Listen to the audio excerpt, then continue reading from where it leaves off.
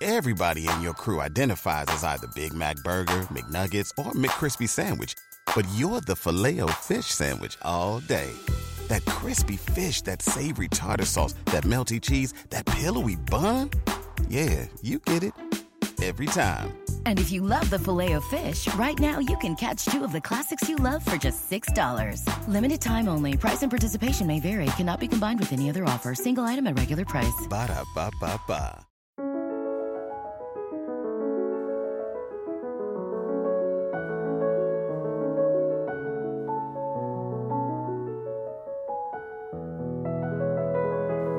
Hello, and welcome to the French History Podcast. My name is Gary Giraud. Episode 7, Celts on the Warpath, the Sack of Rome. So before I begin this episode, I would like to thank historian Peter Ellis, whose work on this topic has been invaluable. Normally I try to get quite a few different sources and pull a little bit from each for each episode in order to get a broad perspective. I did that again with this episode, but I have to give credit where credit is due, so thank you very much to Peter Ellis, whose work I will be including a link on in the video description. Alright, now let's get to the history. Today I'm going to be talking about the very first conflict between those Celts who were living in what we now call France, but back then was called Gaul, and their earliest conflict with the Romans. According to the Roman historian Livy, Celts had lived in Italy north of the Po River as early as 500 BCE, although in all likelihood they had been there much longer. The earliest Celts may have migrated from what is now Switzerland, but by 400 BCE, tribes from Gaul dominated the northern Italian region just south of the Alps, aptly named Cisalpine Gaul. Livy recounts a legend that the Gauls became overly populous, at which point a mythic king named Ambicatos, almost assuredly a Latinization of his original name, decreed that his sister's sons Bellivasos and Sigivasos should take a portion of the population out of Gaul. According to this legend, Sigivasos was given Germany, and Bellivasos, the lucky one, was given northern Italy. Legends like these are hard to believe, particularly since Livy was writing in the early 1st century CE. What makes this even more dubious is that it sounds like the myths of Rome's founding, which involves either the two brothers, Romulus and Remus, or Aeneas of Troy, who left his homeland and founded the Eternal City. It may be that this retelling of the origin of the Italian Gauls was the end of a long game of telephone or Chinese whispers, depending on what your elementary school called it, in which a tale is passed down for so long through so many cultures that it loses its original meaning and is reinterpreted in a way that would be familiar to its audience, in this case, Imperial Romans. Hence the two brothers leaving their land and founding a new civilization. When the Gauls arrived in northern Italy, they made quick enemies with the Etruscans. The Etruscans were a loose group of city-states in the northern half of Italy who shared many cultural and religious elements with the Greeks. By 500 BCE, the Etruscans commanded an empire that stretched from the Po River Valley in the north to Campania in the south, near modern-day Naples. The glory days of the Etruscans came to an end as the Gauls invaded from the north and Rome grew in power in the south. In 474 BCE, a Gallic army defeated an Etruscan army near Ticino, while simultaneously a Roman naval force destroyed an Etruscan navy near Cumae. Caught between two rising powers, the Etruscans went into terminal decline. Having forced their way into Italy, the Gauls set about making towns, setting the foundation for the future cities of Trent, Milan, Turin, and Bologna, among others. In 396 BCE, Rome conquered the Etruscan city of Veii, making Rome the dominant Italian power south of the Po River. The Etruscan city-states were weakened, but they still had a measure of independence from Rome and engaged in intercity rivalries. While we like to think political squabbles have to do with high-minded things such as trade and border rights, wars have a tendency to break out for truly petty reasons. Around 387 BCE, an aristocrat named Aurens of Clusium accused Lucomo, another aristocrat, of seducing his wife. In response, Aurens did what any sensible man would do. He hired an army of Gauls to pillage his rival's city. Unfortunately for Aurens, when the Gauls arrived at Clusium, they decided that they would rather sack it. Since Rome was the new power in the region, it couldn't help but get involved in this love triangle that had gotten horrendously out of hand. Rome sent 3 envoys to the Gauls, supposedly to negotiate a peace. However, when these envoys arrived, they assassinated one of the Gallic chiefs. Outraged, the Gauls continued their assault on Clusium. With things thoroughly getting out of hand, Rome sent an army to deal with the matter. According to ancient records, the army numbered 40,000. However, this seems entirely implausible. The city of Rome at this time had a population of perhaps 100,000, most of which were women and children. For Rome to raise an army of 40,000, that would mean every male from 7 to 70 years old would have had to march out to meet the Gauls, which seems highly unlikely. If we calculate that in any given classical city, 1/3 to 1/2 of all males between 18 to 40 were soldiers, and that's a pretty high estimate, or at least could take up arms if need be, this brings the total number of fighting men down to perhaps 20,000. Furthermore, if we assume that a city would never send out more than half of its soldiers to fight in a foreign campaign for fear of invasion, this brings the number down to 10,000. So where did the classical historians get 40,000? Did they just pull it out of their toga? This is a possibility, as numbers are frequently inflated in ancient sources.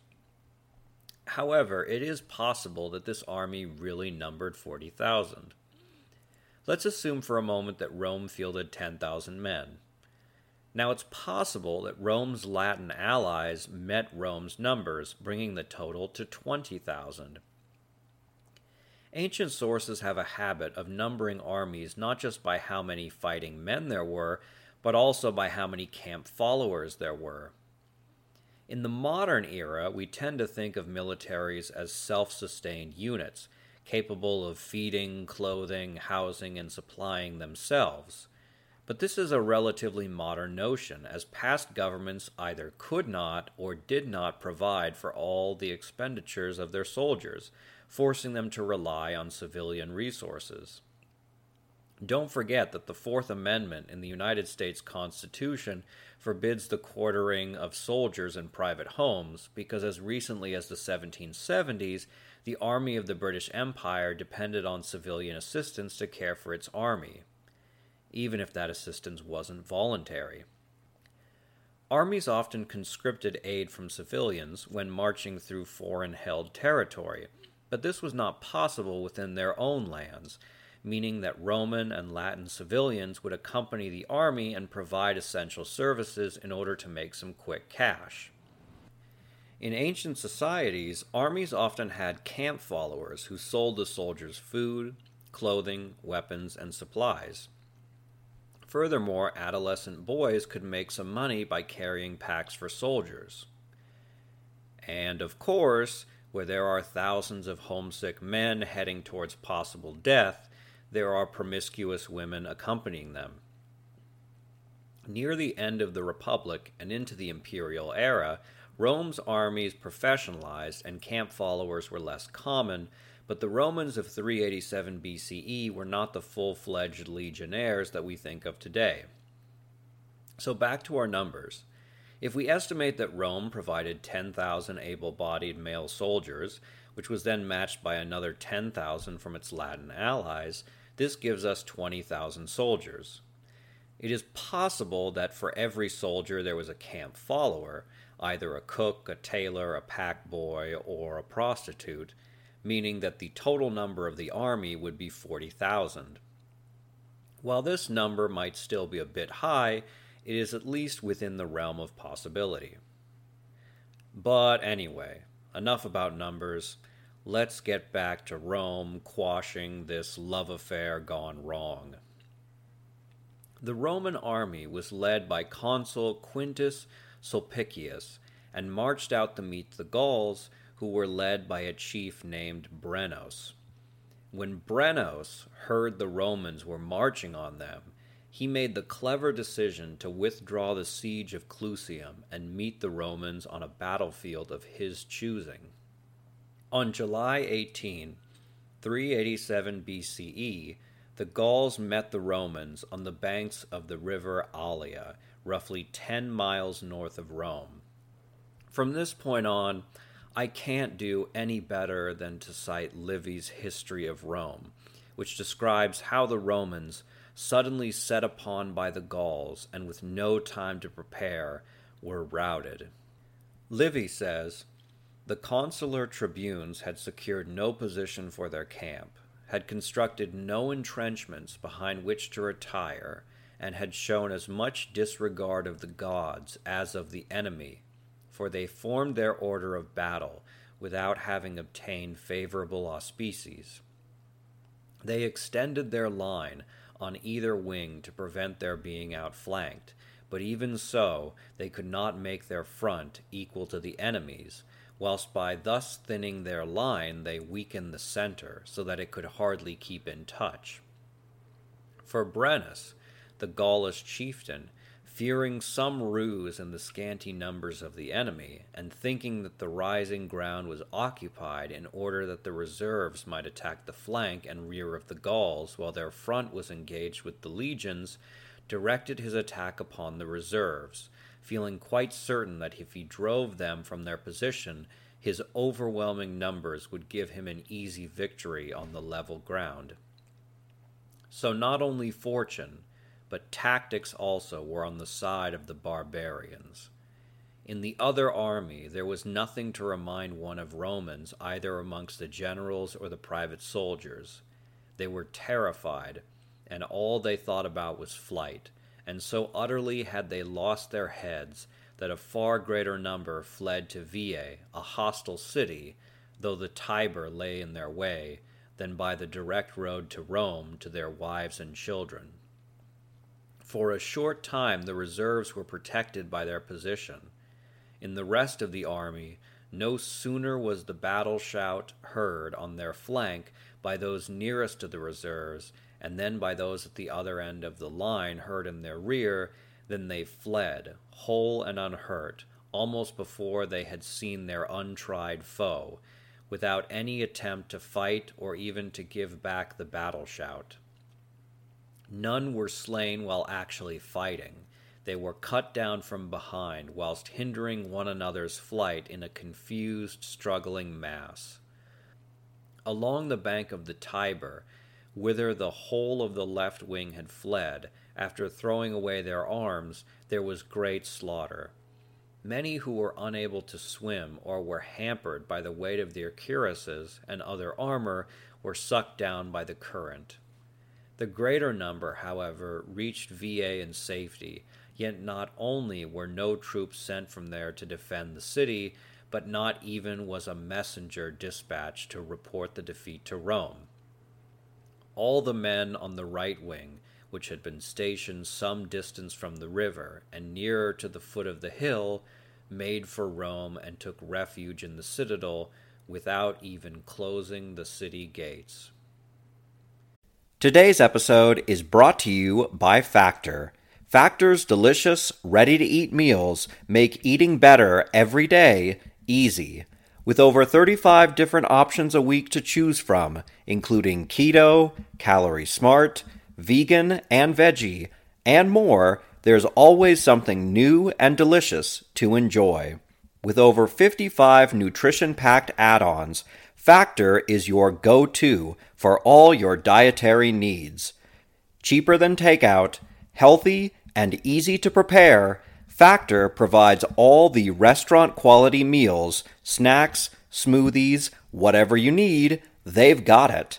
And with food ready to heat and eat, you won't have to deal with the regular kitchen mess. Factor is giving out a special deal for our show's listeners. Head to factormeals.com/FrenchHistory50 and use the code FrenchHistory50 to get 50% off. That again is FrenchHistory50 at factormeals.com/FrenchHistory50. Sign up now. Your stomach will thank you later.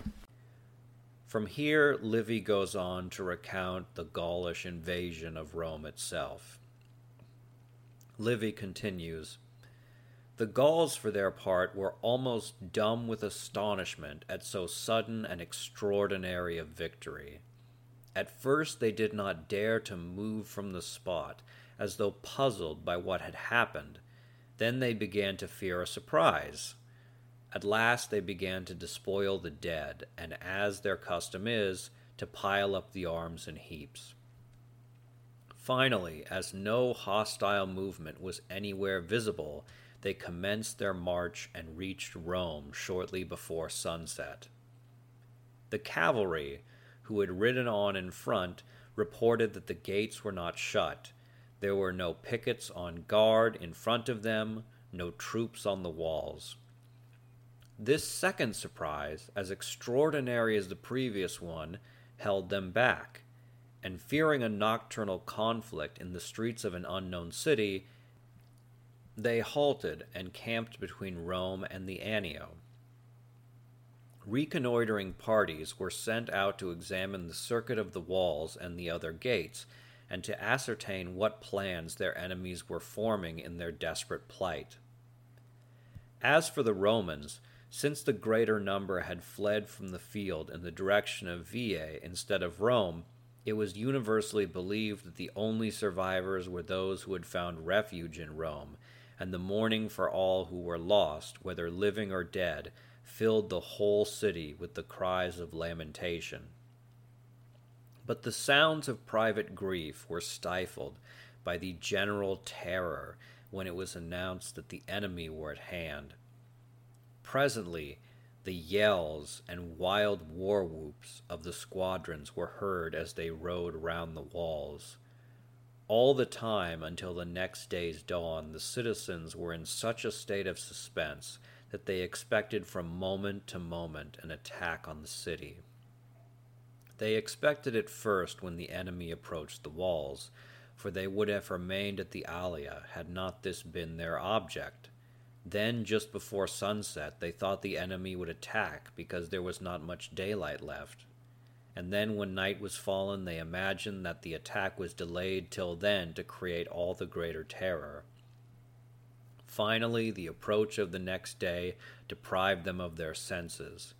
The entrance of the enemy's standards within the gates was the dreadful climax to fears that had known no respite.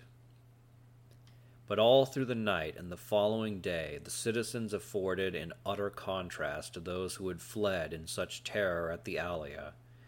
Realizing the hopelessness of attempting any defense of the city with the small numbers that were left, they decided that the men of military age and the able-bodied amongst the senators should, with their wives and children, withdraw into the citadel and the capital, and after getting in stores of arms and provisions, should from the fortified position defend their gods, themselves, and the great name of Rome. If only the citadel and the Capitol, the abode of gods, if only the Senate, the guiding mind of the national policy, if only the men of military age survived the impending ruin of the city, then the loss of the crowd of old men left behind in the city could be easily borne. In any case, they were certain to perish. To reconcile the aged plebeians to their fate, the men who had been consuls and enjoyed triumphs gave out that they would meet their fate side by side with them, and not burden the scanty force of fighting men with bodies too weak to carry arms or defend their country. And here Livy recounts a potentially legendary meeting of the older senators with the Gauls. Thus they sought to comfort one another, these aged men doomed to death. After all the arrangements that circumstances permitted had been made for the defense of the capital, the old men returned to their respective homes and, fully prepared to die, awaited the coming of the enemy. Those who had filled offices resolved to meet their fate wearing the insignia of their former rank and honor and distinctions. They put on the splendid dress which they wore when conducting the chariots of the gods, or riding in triumph through the city, and thus arrayed, they seated themselves in their ivory chairs in front of their houses. Some writers record that, led by Fabius, the Pontifex Maximus, they recited the solemn formula in which they devoted themselves to death for their country. As the Gauls were refreshed by a night's rest after a battle which had at no point been seriously contested, and as they were not now taking the city by assault or storm, their entrance the next day was not marked by any signs of excitement or anger. Passing the Colline Gate, which was standing open, they came to the Forum and gazed round at the temples and at the citadel, which alone wore any appearance of war. Finally, Livy recounts the meeting of these Gauls marching through the open city with this senatorial class, who waited patiently for their death. Livy recounts, "They, the Gauls, gazed with feelings of real veneration upon the men who were seated in the porticos of their mansions, not only because of the superhuman magnificence of their apparel and their whole bearing and demeanor, but also because of the majestic expression of their countenances, wearing the very aspect of gods. So they stood, gazing at them as if they were statues, till, as it is asserted, one of the patricians, Papirius, roused the passion of a Gaul who began to stroke his beard, which in those days was universally worn long, by smiting him on the head with his ivory staff. He was the first to be killed, the others were butchered in their chairs. After this slaughter of the magnates, no living being was thenceforth spared. The houses were rifled and then set on fire."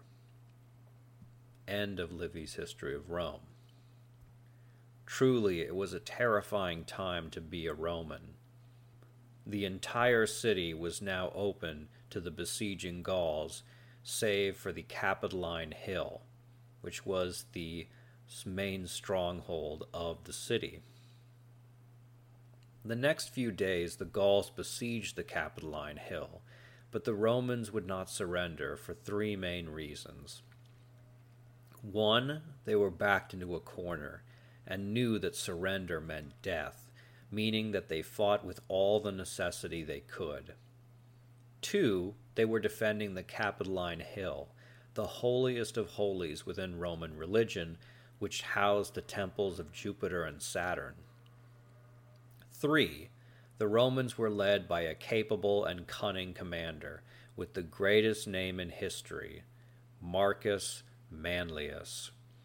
Manlius staved off Brennos attacks long enough for a Roman army from Veii to arrive outside the city. The fresh Roman army was afraid to engage the Gauls after the last Roman army had been annihilated, and instead the Romans took a defensive position, and when the Gauls sent out parties to forage for food, attacked them. Thus, this turned into a war of attrition on both sides. The new Roman army was starving out the Gauls, just as the Gauls were starving out the defenders on the Capitoline Hill while burning parts of Rome for good measure. With nothing more to gain, the Romans sued for peace. Chieftain Brennos replied that he would leave Rome for 1,000 pounds of gold. With no other option, the Romans agreed, though there remained one final confrontation to play out between the two parties. While the Gauls weighed the gold, a Roman official complained that they were using improper weights in order to cheat the Romans out of more gold. In response to this accusation, Brennos retrieved his sword, placed it on the scale, and proclaimed, "Woe to the conquered." Then the Gauls left Rome, laid down with a mountain of gold, and returned to northern Italy. From here on, this podcast won't deal with the Cisalpine Gauls, as they cease to be a part of French history. While these Gauls originated from Gaul and had ties to their homeland, after hundreds of years they acclimated to Italian lifestyle, creating their own chiefdoms and regional culture. But even though the Cisalpine Gauls drifted apart linguistically, culturally, and politically from the rest of the Gauls, the Romans would nurse a pathological grudge against all Gaelic people for hundreds of years, as they were the only people that had ever sacked the city in its history. It wasn't for another 800 years, when the Visigoths sacked Rome in 410 AD, that such an event would occur, and not even Hannibal could overtake the Eternal City. Because of this, the Gauls occupied a special place in the Roman mind, as the wild, savage barbarians that threatened to overthrow glorious civilization if the Romans ever let their guard down. This worldview is more culture myth than reality, but it will lead to drastic consequences down the road. When Rome ascends in the next few hundred years, it will disregard the advanced societies which the Gauls created, dismissing the oppida, or large trading cities that they had developed, and the culture that had grown within, and depict them as savage, woods-dwelling brutes. This stereotyping came to a head when Julius Caesar brutally invaded Gaul and finally got revenge upon the spirit of Brennos. But Caesar is 400 years after this episode, and Rome isn't the only power in the Mediterranean. While Rome expanded through land-based conquest, the Greeks and Phoenicians expanded by colonizing prime coastal locations. In 600 BCE, just as a tribe of Gauls were moving into Italy, a band of Greeks established a city in southern France named Massilia, or as we know it today, Marseille. Next time, we'll focus on the Greeks in southern Gaul and the effects on the Gauls as they created their own maritime empire. As always, donations keep the podcast going, so if you would like to visit our page and either make a one-time donation or become a Patreon, please consider doing so. Thank you very much for listening.